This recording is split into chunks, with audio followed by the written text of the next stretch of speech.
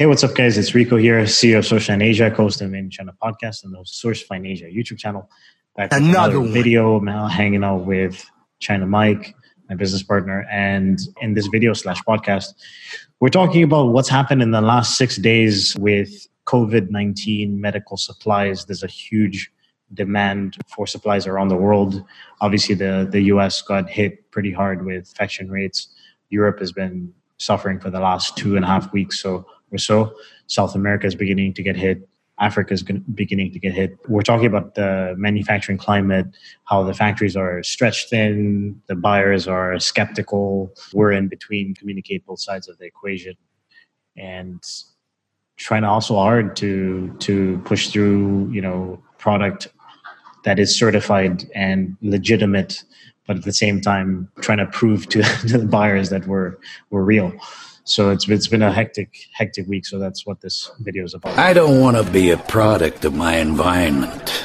I want my environment to be a product of me.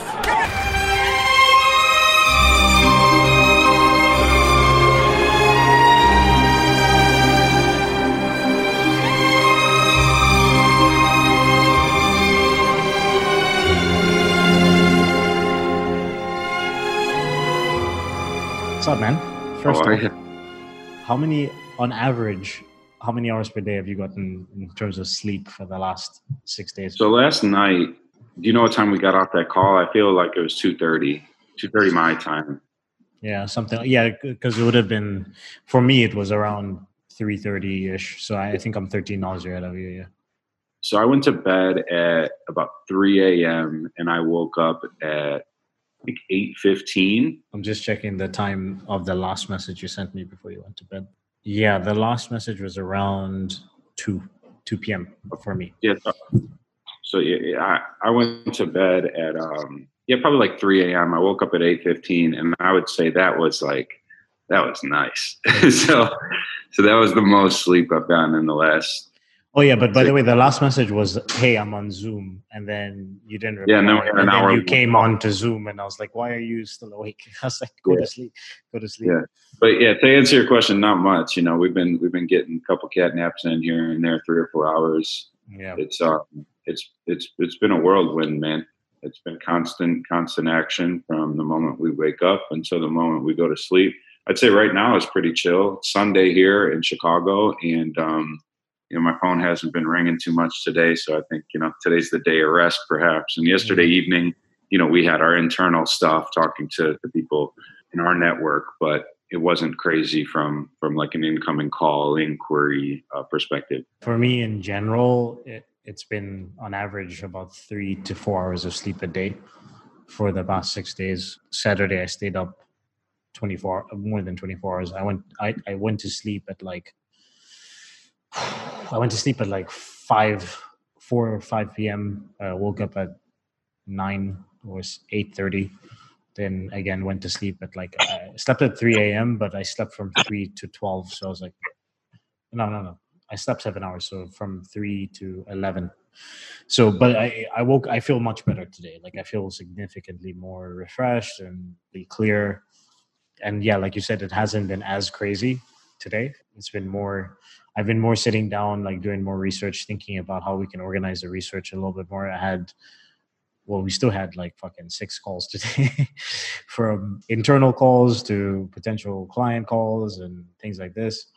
It's one of those things because of the sense of urgency. It's like, I can't just, I'm going to work, 9 hours today and then go to bed. It's like people need, and especially because we're dealing with China, then US, and we're in between, we have to make sure that the information is reported in a timely manner, and then I have to be available. You have to be available to sort of consult and decisions that we would take, a couple of days to make. We have to make in a few hours, so.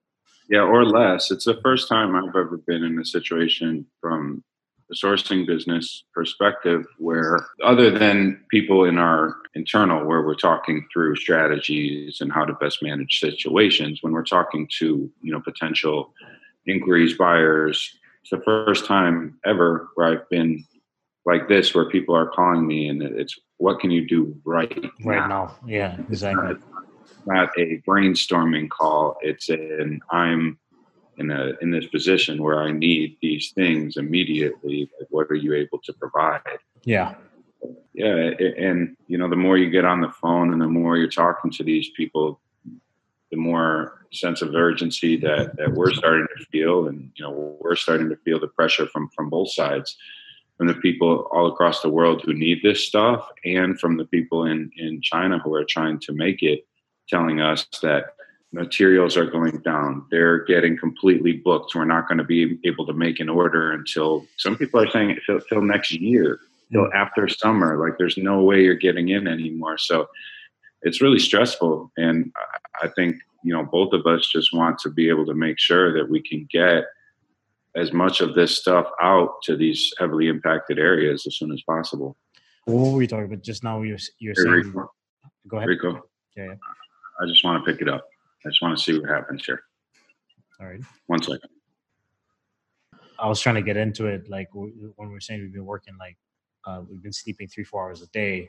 We're working 20 hours a day. I'm in the Philippines. Our office is in China. Mike is in Chicago. We have brokers in New York and Toronto and other parts of the States. And obviously the buyers are from all over the US and also Europe. So Europe is fine because typically morning in Europe is, 9 a.m., 8 a.m. And that's 2 p.m. in the afternoon here. I'm in the same time zone as China, which is why I'm in the Philippines right now. So Europe is fine. Communicating with Europe is fine. But then with the US, it's we will get certain requirements or requests during the nighttime in China. So I have to communicate that to the team in China. But at the same time, I want to be awake with Mike because obviously we're business partners. So we have to make decisions together and we have to make decisions quickly. So I'll stay up late to hear what's going on with potential buyers and questions that the brokers have for us in the US.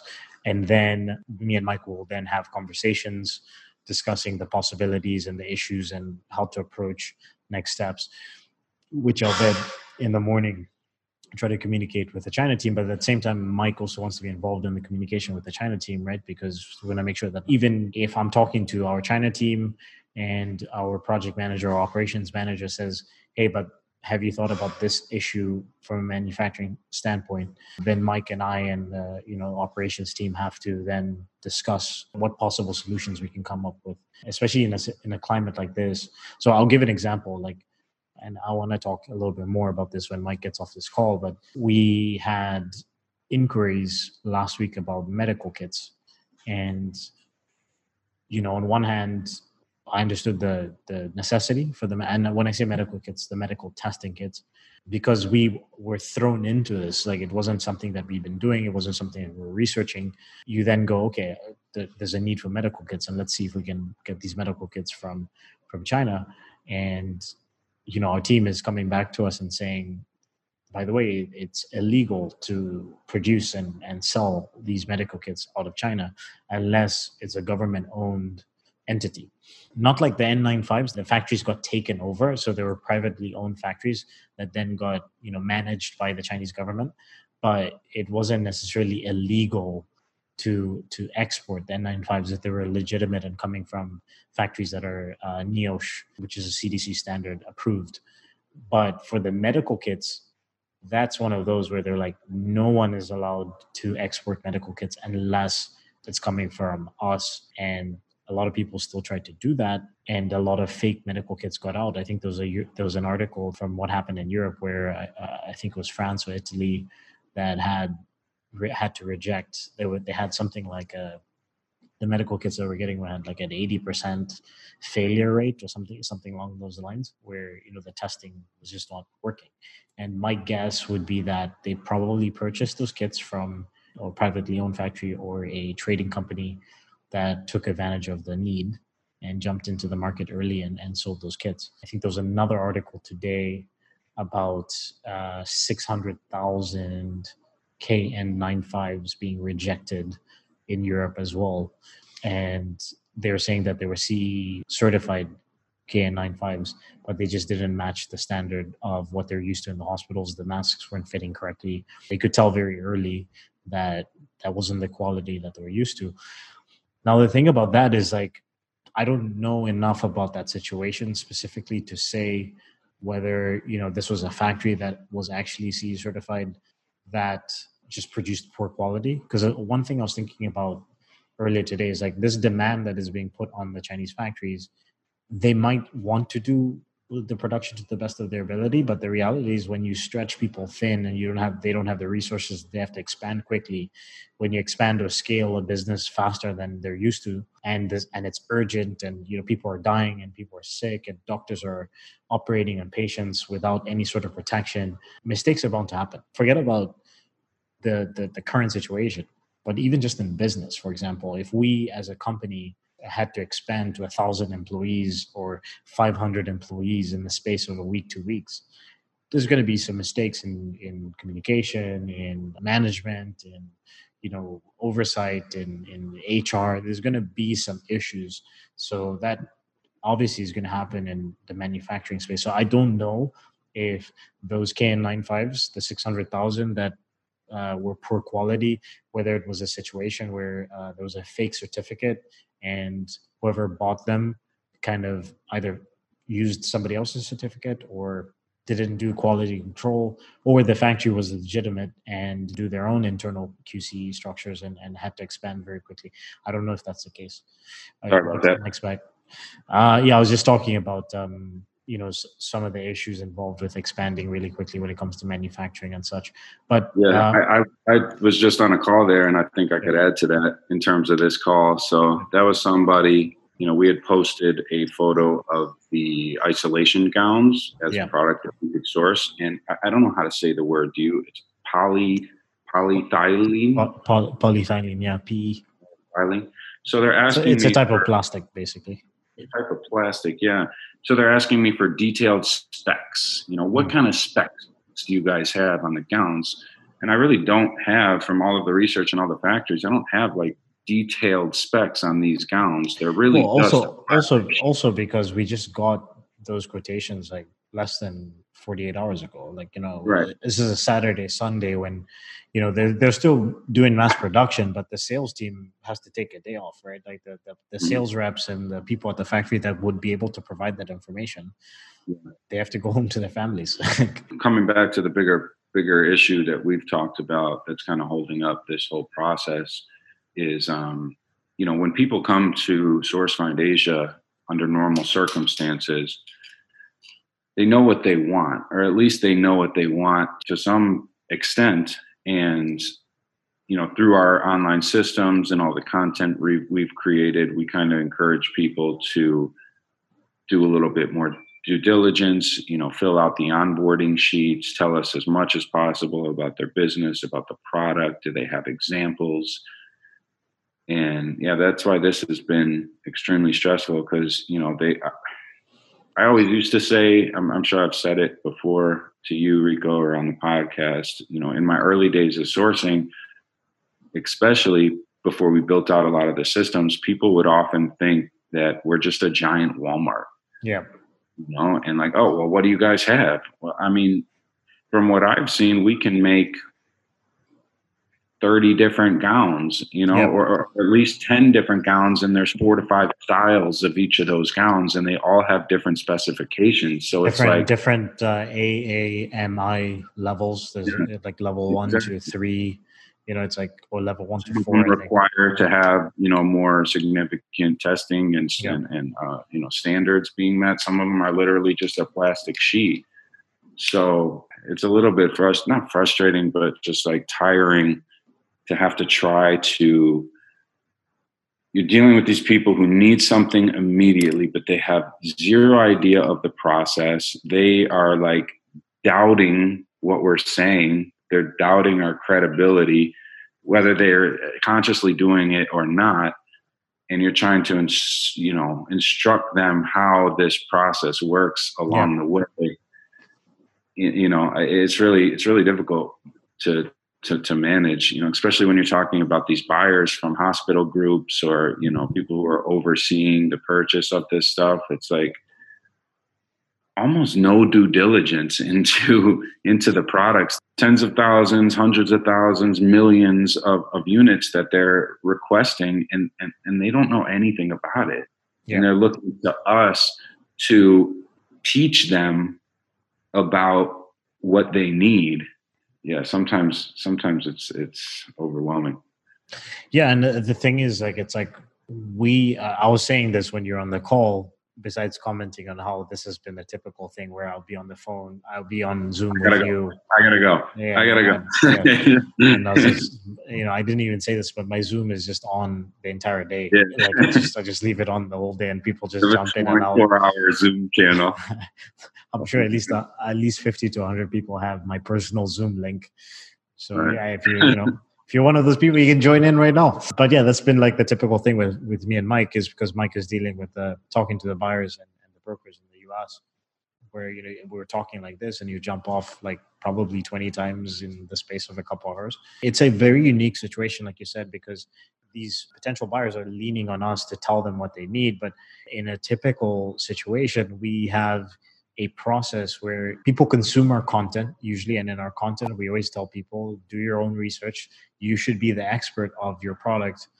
Then when they contact us, we have questions. I'm sure this has happened a bunch of times where somebody came to the website after maybe listening to a podcast or getting a referral or whatever, and then went to the contact us form and was like, I don't know how to answer like 60% of these questions, and then had to go back to the drawing board and do their own research and then come back and then answer the questions. Then we usually book a call where in the call we discuss what you filled out. We discuss what we think would be the manufacturing approach, whether this is the right time for you to get started with manufacturing. Maybe there's other things you need to do first before you start manufacturing. After the call, we send you another sheet, which is more detailed for you to fill out with your details on your product.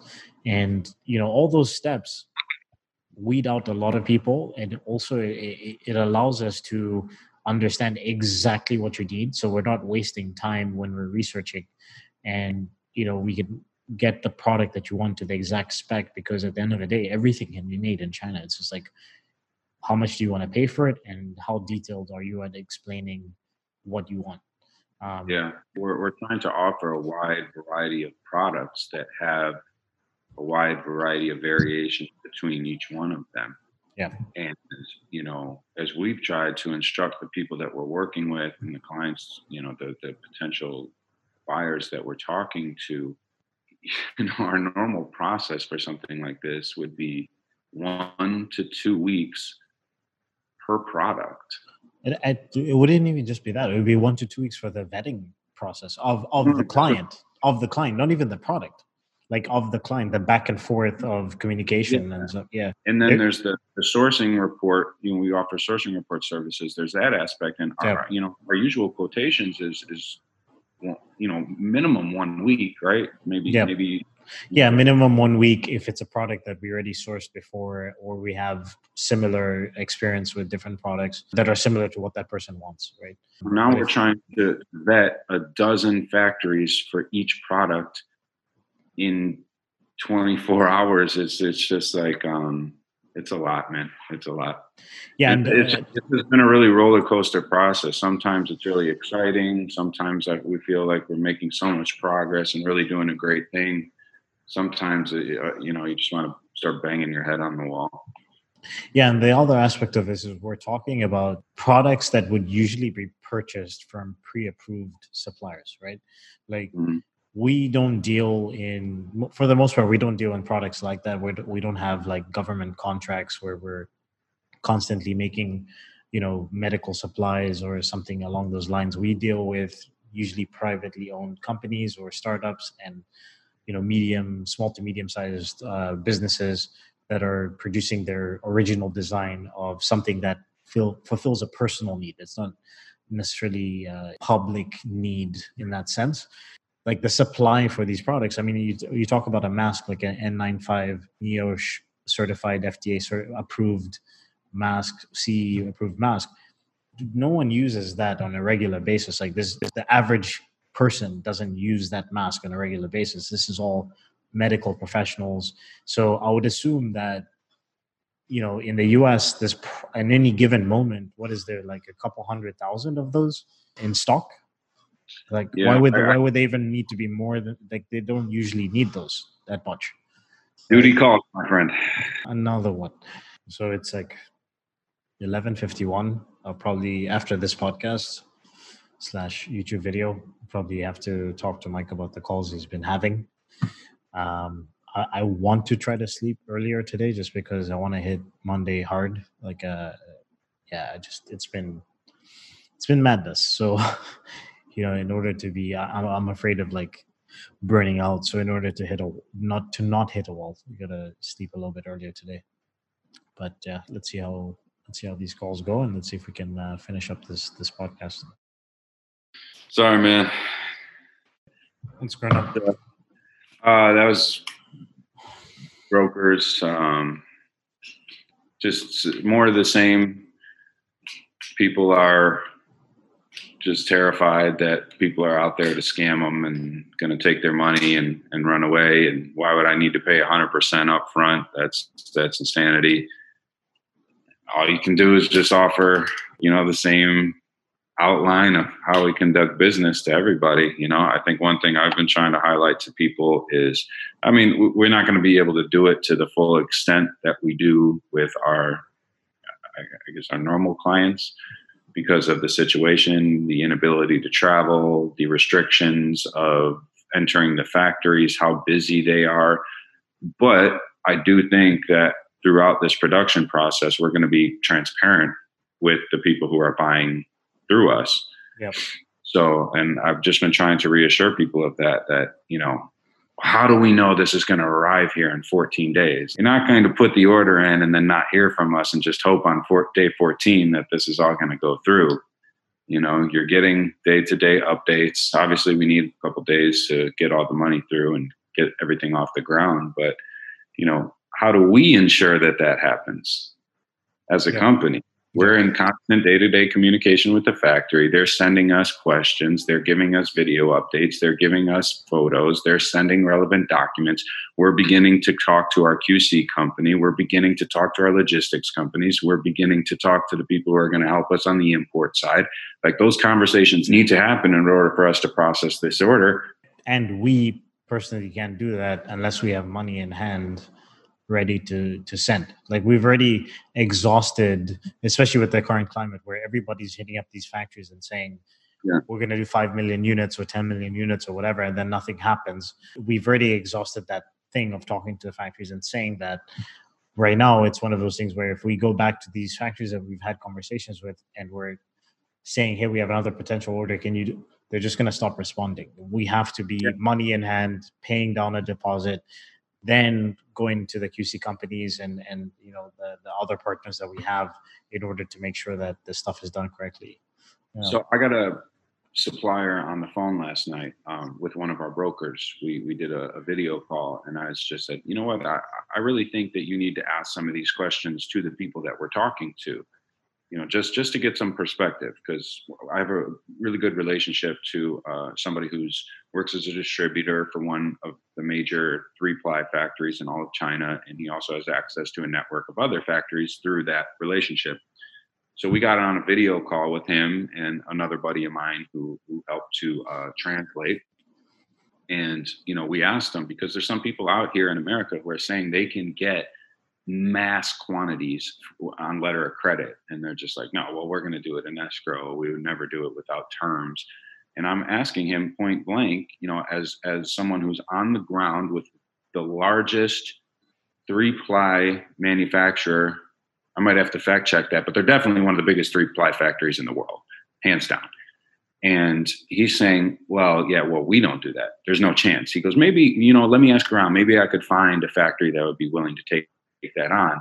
But it's just like, he's like, why would we send these all across the world and put ourselves at great financial risk and a financial burden when we have hundreds of other orders coming in every day and everybody wants to pay up front? It makes no sense in this current climate. Like, of course, if you are, the US government and you're approaching a factory last year, after Chinese New Year or whatever during the summer and being like, hey, we want to place $100 million order with you. That is very attractive. And hey, but we need to do an, letter of credit. We need X payment terms. I mean, Walmart does this all the time, right? Like they do it all the time, and the factories accept that. But in this situation, when there is no shortage, it's not just Walmart. It's any Target. random Target. It's Target. any random private seller. It's the shops in the EU. It's the African government. It's the Australian government. It's every corner of the planet is asking for the same thing, and they're getting hundreds of them coming through.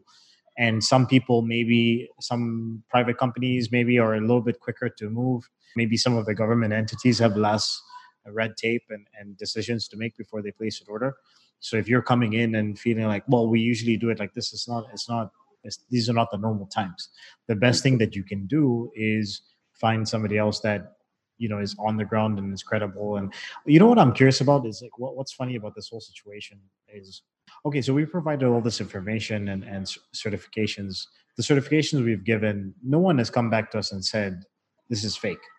Yeah, nobody's challenged any of the documentation we provided. So that's one. The second thing I would also ask is like, how come nobody's asked us to provide client references? Like, why hasn't anybody been like, okay, you guys are, SourceFind Asia, you operate in Hong Kong and China.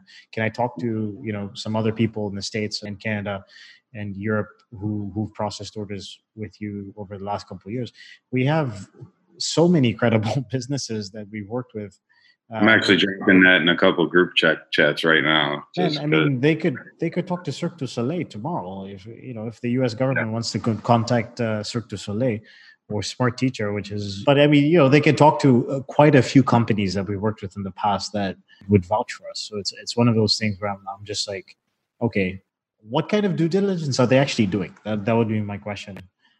They haven't realized really, like the reality hasn't set into what is going on.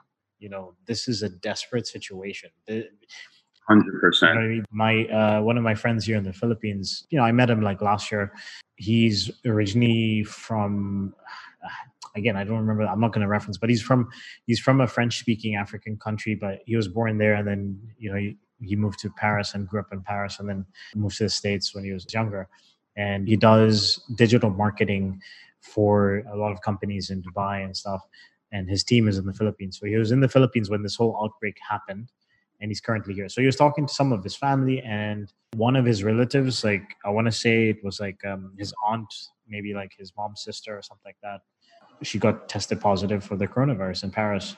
And then, somebody else that he's very close to that also happened. So it's beginning to hit home. Like he was telling me today, he was like, dude, like, he's trying to push the business aspect of it at the same time, but he's like, this shit is hitting home for me.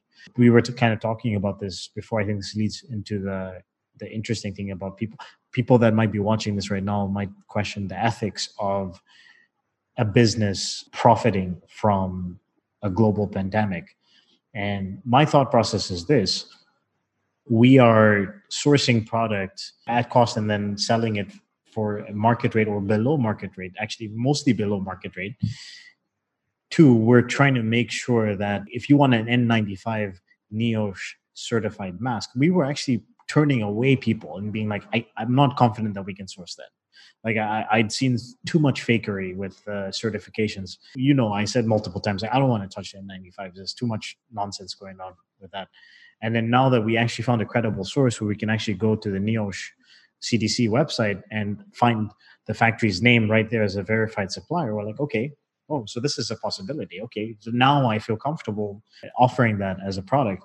But the reality is I just want to make sure, and we've always had this business ethic, is if you want something, you want this specific thing with these certifications, I want to deliver that to you because I believe in providing the best possible product.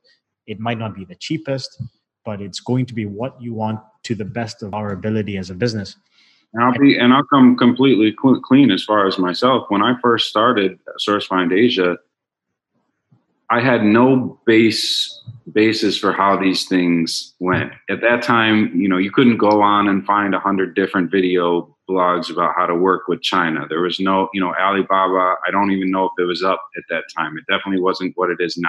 And AliExpress, and you couldn't get all of these online ebooks and instructions on how to do it. So I was basically winging it And I wasn't transparent because I didn't know that that was the way that it had to work. I thought, I had to protect my sources. And I had some fantastic clients and some great situations that blew up because of functioning like that. And when you and I came together and decided to work together, that was one of the first things. Our ethos was that that's just not possible. It can't work. It can't work if you're doing things like that. So we're transparent throughout the entire process because that's the only way that these things are going to materialize. You're inevitably going to have problems if you're trying to hold things back from the clients because you think that, okay, they're going to go directly to the source or they really know how things go. It doesn't work, man. It doesn't work. And we've been doing that day in, day out for the last, 5+ years. And I'm just saying it's the only way to get things done. The other ethical aspect of this is like, for me, people that follow our content know that I was born in Zambia and, my parents retired in Zambia. So it's like one of my first, and Mike also brought this up as well. And I was like, I was on the same page, maybe not as a business aspect of being like for Sourcify Asia, this is what we're going to do. But now I think that has to be something that we include into our sort of business plan or whatever. But I was planning on sending free medical supplies to Zambia. That was going to be one of the first things I was going to do if we had secured one of these larger orders in the short time period that everybody was talking about. I still plan on doing that, maybe on a smaller scale, but now I'm thinking like, and I don't know what the numbers would be. I don't know. We haven't fleshed this out with our other partners and things like that. But now I'm thinking we need to maybe make a commitment of putting a percentage of proceeds or actual product and donating that to organizations or countries that might not be prepared. Maybe the country has the money, but the organization doesn't have the backing from the government because they're not ready yet, whatever the circumstance might be. I think we're all like, in terms of my network of friends and people that we know people from around the globe. I think we can all identify certain areas that we think are going to really, really suffer when they get affected by the coronavirus. Absolutely. And, because we're so involved with the day-to-day of what's going on right now, like I've had a couple opportunities to try to kind of step back and assess what's going on. And we have these issues with people feeling comfortable making the leap, engaging in not only a purchasing process that they're just completely unfamiliar with, but doing so on such a large scale. It's not like they're testing this out with a 1,000-piece order. They need massive quantities and they needed them on the ground yesterday. So I understand that it's a big leap for a lot of people. But on the other side, as we've mentioned a couple times in this conversation, our suppliers are cutting us off daily. Not that we're running out, but we're having less. Not necessarily cutting us off, but they're saying that, hey, we're not going to be able to process an order for you guys until the end of April or May. So they're pushing us back because we haven't confirmed an order with them yet. That's exactly what I meant. They're at capacity. They're not able to push these things forward. And then a lot of the calls I'm getting I'm talking to people who are on the front lines or that are overseeing people who are on the front lines. And I'm just giving an honest account of what they're telling me. At least in America, we're 2 weeks out, 3 weeks out from this thing really being awful. Didn't they say that when was spring break? Like 2 weeks ago? 2 weeks ago, and there was this website, I'm sure some people have seen it, where they cell phone tracked all these people who were on, maybe it was Lauderdale, Las Olas area, where it was proven where a lot of people had gotten infected, and it tracked their movement, and they just spread all over, and especially in Northeast part of America. So a lot of people are expecting it to flare up in Northeast USA, and then a couple of the distributors and hospital reps, and one guy in particular who oversees a bunch of EMT services with hospitals throughout the Midwest. He goes, listen, man, I think you're doing the right thing, and you should try to get as much on the ground as possible in the next 2 weeks because the Midwest is about to explode. He said, we haven't been preparing in the right manner. A lot of these rural hospitals are just not even close to being set up for the amount of people that are coming through their doors. And this is going to be a really really awful situation. There's one aspect, like we want to work through all these details and onboard and have a chance to do business. But the other aspect is like, man, I would hate to miss the boat and not be able to like get this stuff in people's hands. The reality is that what's going to happen is that if it hits that hard in the next 2 weeks, they're going to have to loosen their standards, right? They're going to end up having to source masks that are lower Not quality. certified. Exactly. Or they'll have to do, which now we're more fluent in the language, they'll have to get like FFP1 masks rather than FFP2 masks, right? Like it's going to be one of those things where they have to start making sacrifices and hard decisions, because it's either you don't have anything and you're treating somebody that's corona, which is already happening in some parts of the States, which I can talk about after you make your point. Either you don't have any protection when you're treating somebody, or you use a lower quality mask. Yeah. So we had talked to one person who needed an astronomical quantity of these goods. And he said, well, what are your payment terms? And I told him, I said, well, we just reflect what our suppliers are giving to us. So it's 50% deposit upfront, and you have to pay the 50% balance before it's released to the logistics companies. And he said, well, that's impossible. We don't do business like that. But he was realistic. He said, well, listen, yesterday we would have never have accepted a KN95 mask. Yeah. And today my supervisors told me to buy every single one I could, period. Every single one I could find. So he goes, hey, you know what? I might call you back on Monday and have a completely different tone. And that conversation was what, on Friday?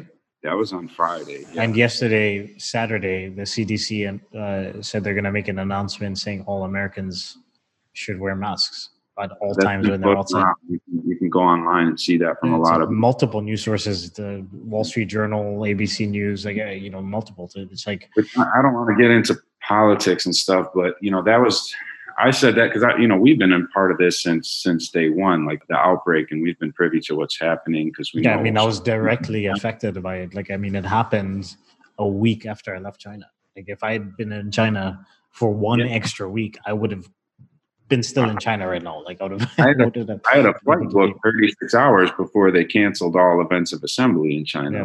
I had guys in China that I had flown out there for work. So, we were directly hit by it. So we've been very privy to what's going on from day one, not to get political or anything, but to see our being Americans, government officials in the early stages of this, coming onto the news and giving press statements and saying that the general public having PPE equipment isn't important. It's not what we need. We don't need masks. It's not going to help assist us. It's just like, that goes against what everybody else across the entire planet was doing.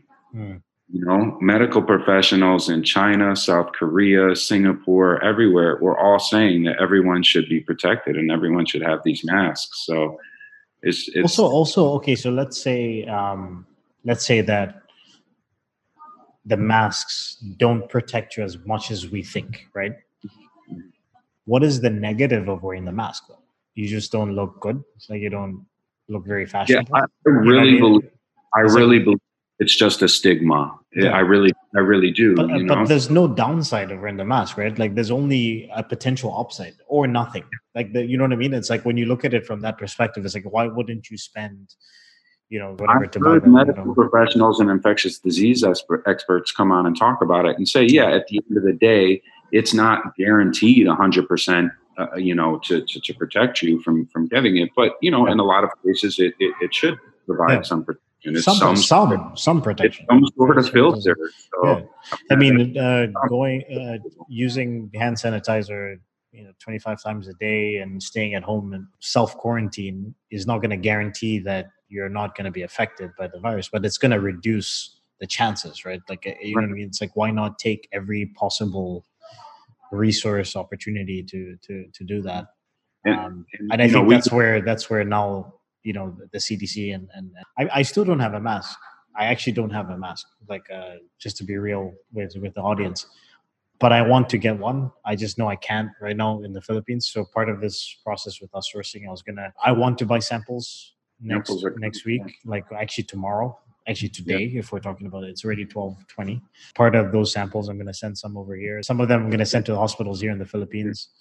And then some we are going to ship to Europe and the States to reassure the buyers as well. Hey, here's a sample of the mask from some of our suppliers, and you can check it out and see if it's good. And then I also want to have a couple here, just because I literally haven't left our condo in 10 days. Like I've gone outside, but I went outside like to the ATM, which is like it's part of the building. It's not even, doesn't really count as going anywhere. Today I went to ATM and I sprayed the keypad with alcohol, the sanitizer, whatever. And it's like I've begun to feel a little bit more paranoid about the idea of going further outside of my building without a mask. So it's really hitting me, and just with the research that we've been doing and having been in self-quarantine 30 days in the Philippines, like, yeah, I'm like, man, like, oh, yeah, you gotta get those masks, man, and you want to get the best quality mask possible, I'm really interested for us to continue doing this, getting on the phone and talking through what's happening, because it also helps for me to try to like summarize and articulate my thoughts as to what's going on. I'm also thinking too about from like an economic perspective and the social implications, what this does to our society moving forward. I don't think we should get into it in depth now, but you talking about your, I guess you could say paranoia to venture too far out is a real thing. And, I've been talking to friends of mine who... And I'm like one of the least paranoid. Yeah, like I'm like, what I mean? Like it is definitely, I could imagine that it's affecting other people. I was talking to my buddy last night who lives in, a rural part. He lives outside Tulsa, Oklahoma. And he's saying, me and my mom went out to, take a walk and go in the park. And he's like, people are avoiding each other, not just avoiding like contact, but like pretending that they don't exist. Something where nobody even acknowledges your existence. Or you see these people in New York City freaking out. Everybody just walks right past them, Yeah. I was laughing the other day. I was like, man, like this has been the first time in my life, and I guess in most people's lives, that we're like looking at everybody, like literally everybody sideways, like, hey, you got that? Back off, bro. Like we're just like afraid of people. Like, oh, everyone is a risk. I walked in today in the elevator when I was going to the ATM. I walked in. There was a baby and there was a mom, and I looked at them and I was like, maybe I should take the next elevator.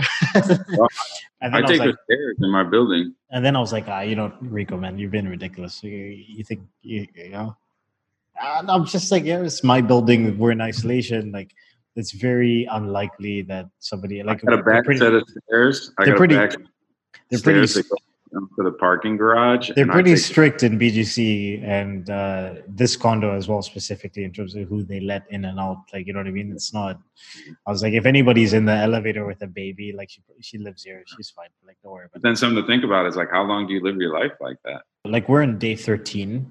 But this last week was good for me in the sense of my mind just being 100% focused on work and a distraction away from just sitting in, this condo all day. I mean, the bad thing is just being inside all day. But the week before last week was bad, man. Like 7 days of just sitting around, like working still, but just inside all day, not being able to go do Muay Thai, not like trying to exercise at home, but it's just not the same. I was going a little bit stir crazy. Nick and I were like, man, I don't know how long this is going to work. So I can imagine this is supposed to be 30 days. Yeah, no, I think after 30 days, people are going to, in China, I already saw those riots. 30 days, man. After 30 days, I don't know how long the government would be. Not even just from a personal, psychological standpoint, but even just from economic standpoint. It's like people are not working. During this last week, we ramped up one of our part-time employees to be full-time, but we also hired a person to help us with data entry because we've been collecting so many quotations and so much information from WeChat, WhatsApp, email, Slack, like as Google Drive, like 5 different locations, and we have to put that information. These are quotations and certificates, and we have to put it into one spot so we can reference it when we're talking to people, and we can send out that information to people easily. We're also working with like Denmark, Finland, the US, Canada, Thailand, China, Philippines, potentially Ireland, Australia, Brazil. And also Gabon, Papua New Guinea. Yes, and Dubai as well. So like we're talking about so many different countries. Everybody has access to our Google Docs, and we have to make sure that everybody's updated at the right times. Luke's in Vietnam. Vietnam is another one. Yeah, so everybody has access to those Google Docs, and then the reason why we work through that is because we want everybody to get information in real time. So we had to hire a data entry person, because typically what would happen is our team would receive quotes and then we put them into our templates, and it's fine. A project manager or a junior project manager can do that by themselves. But when you're collecting so much information from so many different places, and then it has to be updated that day because we have multiple people around the world wanting to resource that information, I was like, okay, we have to hire a data entry person. And that person that we hired actually owns his own restaurant here in the Philippines, but the restaurant is closed. I was looking for some help on the US side because everyone that we've hired is on Asia time zone. It gets really overwhelming for me for the times that Rico isn't staying up 24 hours a day. When I'm getting slammed with calls, but then I also need to try to get myself in the documents to organize and try to prepare information. I've been looking at people here, and I put out some feelers as to who might be able to assist. And a lot of people with a lot of different job titles were like, yeah, I can help. I want to need that X amount per hour, man. Like it's rugged. It's rugged out here. Yeah, this is a special time. Like, absolutely. On one hand, I try to look at the positives, and not from the the virus itself, but I'm just talking about our specific situation, our company. And I was thinking about it from a business development standpoint, is if we're able to survive this financially and we don't have to shut down Search Fine Asia because we haven't made revenue for 6 months, we've made amazing contacts around the world. This has been a real stress test on our systems. And I think we've done a pretty good job. You know what I mean? Like, despite us having to work 20 hours a day and stuff like that, but from an organizational standpoint, like the idea that we've been able to communicate effectively to multiple people around the world what we're doing, how we do it, the pricing, being able to collect all that information in such a short space of time. We also stress test our relationships in China, being able to tap into all of our network. Not the time to pat ourselves on the back yet. I'm just saying this is the positive side of things, man. I'm not patting myself on the back. I'm just saying. Looking at all the hours that have been why are you trying to? But isn't that a positive thing? Isn't that a positive thing? Absolutely. In the sense of saying that we were able to do that, can we not celebrate a small win? I just know that as difficult as it's been in the last week and a half, we're looking at exponentially more difficult situation in the next 2 weeks. So, well, in a different way, because I feel like right now we are in a position where we understand the products more, right? We have a better understanding of what the products are, how to even verify the products. That's another aspect. We understand the climate in China. We understand how it's escalating. Our team understands that. We've educated the other people that are involved peripherally from a business development standpoint, or the brokers. They understand better. And we're also educating the audience, like with this kind of content. My point is that, like, I feel like this situation has stress tested a lot of things, whether it's our internal business processes, how we research and things like that. We've pushed our employees to the limits. We pushed ourselves to the limits. We've also tapped into our networks in China. We've called in a lot of favors and people came through. Yeah. I don't think there's one person I hit up out of right. Yeah, exactly. So I'm like, in that sense, I'm proud of what we've built. It's a validation in that sense. I agree with that. And I just like to second I challenge anybody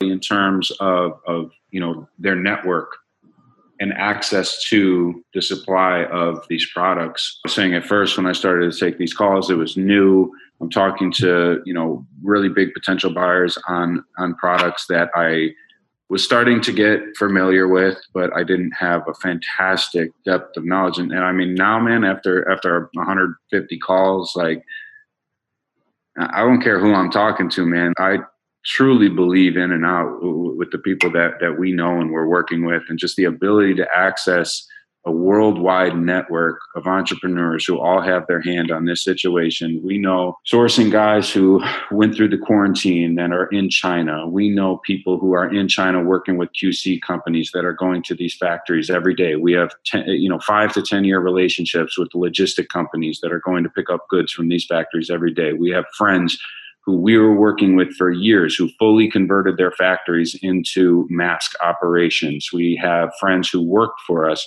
or that we worked alongside on different projects along the way who they're in the sourcing business, and their company, their factory wasn't able to move forward because of this crisis. In the same way that people are staying home and businesses are closing down, that also affects these factories who are producing the product. So they've had to transition to making these goods, as early as January, people started converting. People getting certifications in February, March. Correct. And that's something I'm thinking about, and I want to get off this call so we can talk about it a little bit. Like, I think if we could give somebody a little bit of a bird's eye view as to the amount of people that we know on the ground in China and elsewhere that are privy to firsthand information of what's going on, I don't see how anybody could doubt what we're telling them. Now, you could doubt the situation just because the volatility of what's going on in the world right now. And nobody knows if the CCP could come in and say, hey, tomorrow, nobody's getting any more of these masks. Like, Donald Trump can come on the news and say some out of pocket stuff, or, US Customs can decide to make a sweeping regulation. Like, those things are all in play. But in terms of like what we're telling people and what we have access to, I mean, if anybody's out there doing that, I would be so interested to know if anybody else is as involved in the notes as we are. Yeah. So.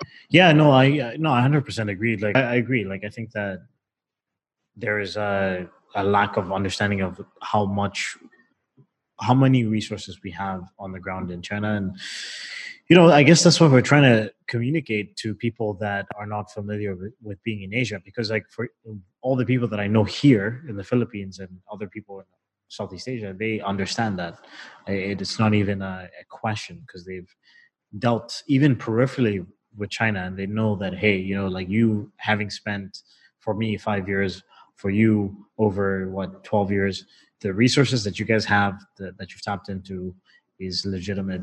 Yeah, man. So anyways, I hope that anybody watching this is paying attention to the climate in China. A couple things that I think we didn't mention, that I think we mentioned before, but we didn't mention, is that the products are going up every day. We talked about how the factories are getting booked up. There are very few certified factories. There's a lot of factories that are going through the certification process right now, but it can take a while. And the reality is, people don't have time to wait. And also, it's not just the US, it's going to be South America. It's already Europe, Africa, we got to move a little bit quicker when it comes to this. For us, we're a small sourcing company, a little startup situation. We don't have the resources to buy 200,000 masks and just send them over and the hope that they'll sell and we'll make our money back. Like, we got to work with other people to do that. And hopefully something happens this week. We could be having a completely different conversation in 3 days, though. So we'll see how it goes.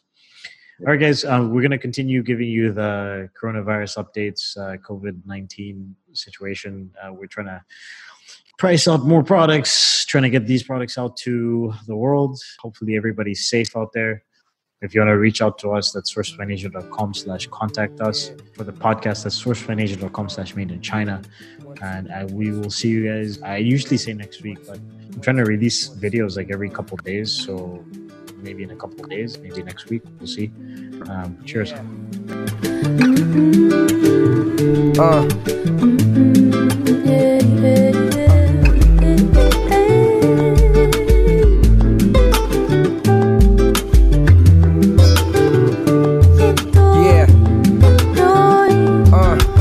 High profile, caught you shopping on Canal. I guess it makes sense, it seems phony as your style. Your hair and your nails smiles just as phony as your smile. Fake eyelashes, you drew your eyebrows and make a brother ask, do you pride yourself? Your makeup like a mask, trying to hide yourself. It seems on the outside you thinking you the shit, but it's a soul that's inside that you ain't even knew exist. So you so out of touch that the world mistreats you. Rich niggas fuck you and broke niggas beat you. Hope that this will reach you when you understand that your value ain't determined by another man. Cause right now you let them brothers get the upper hand, and you just tell them go deep like Cunningham.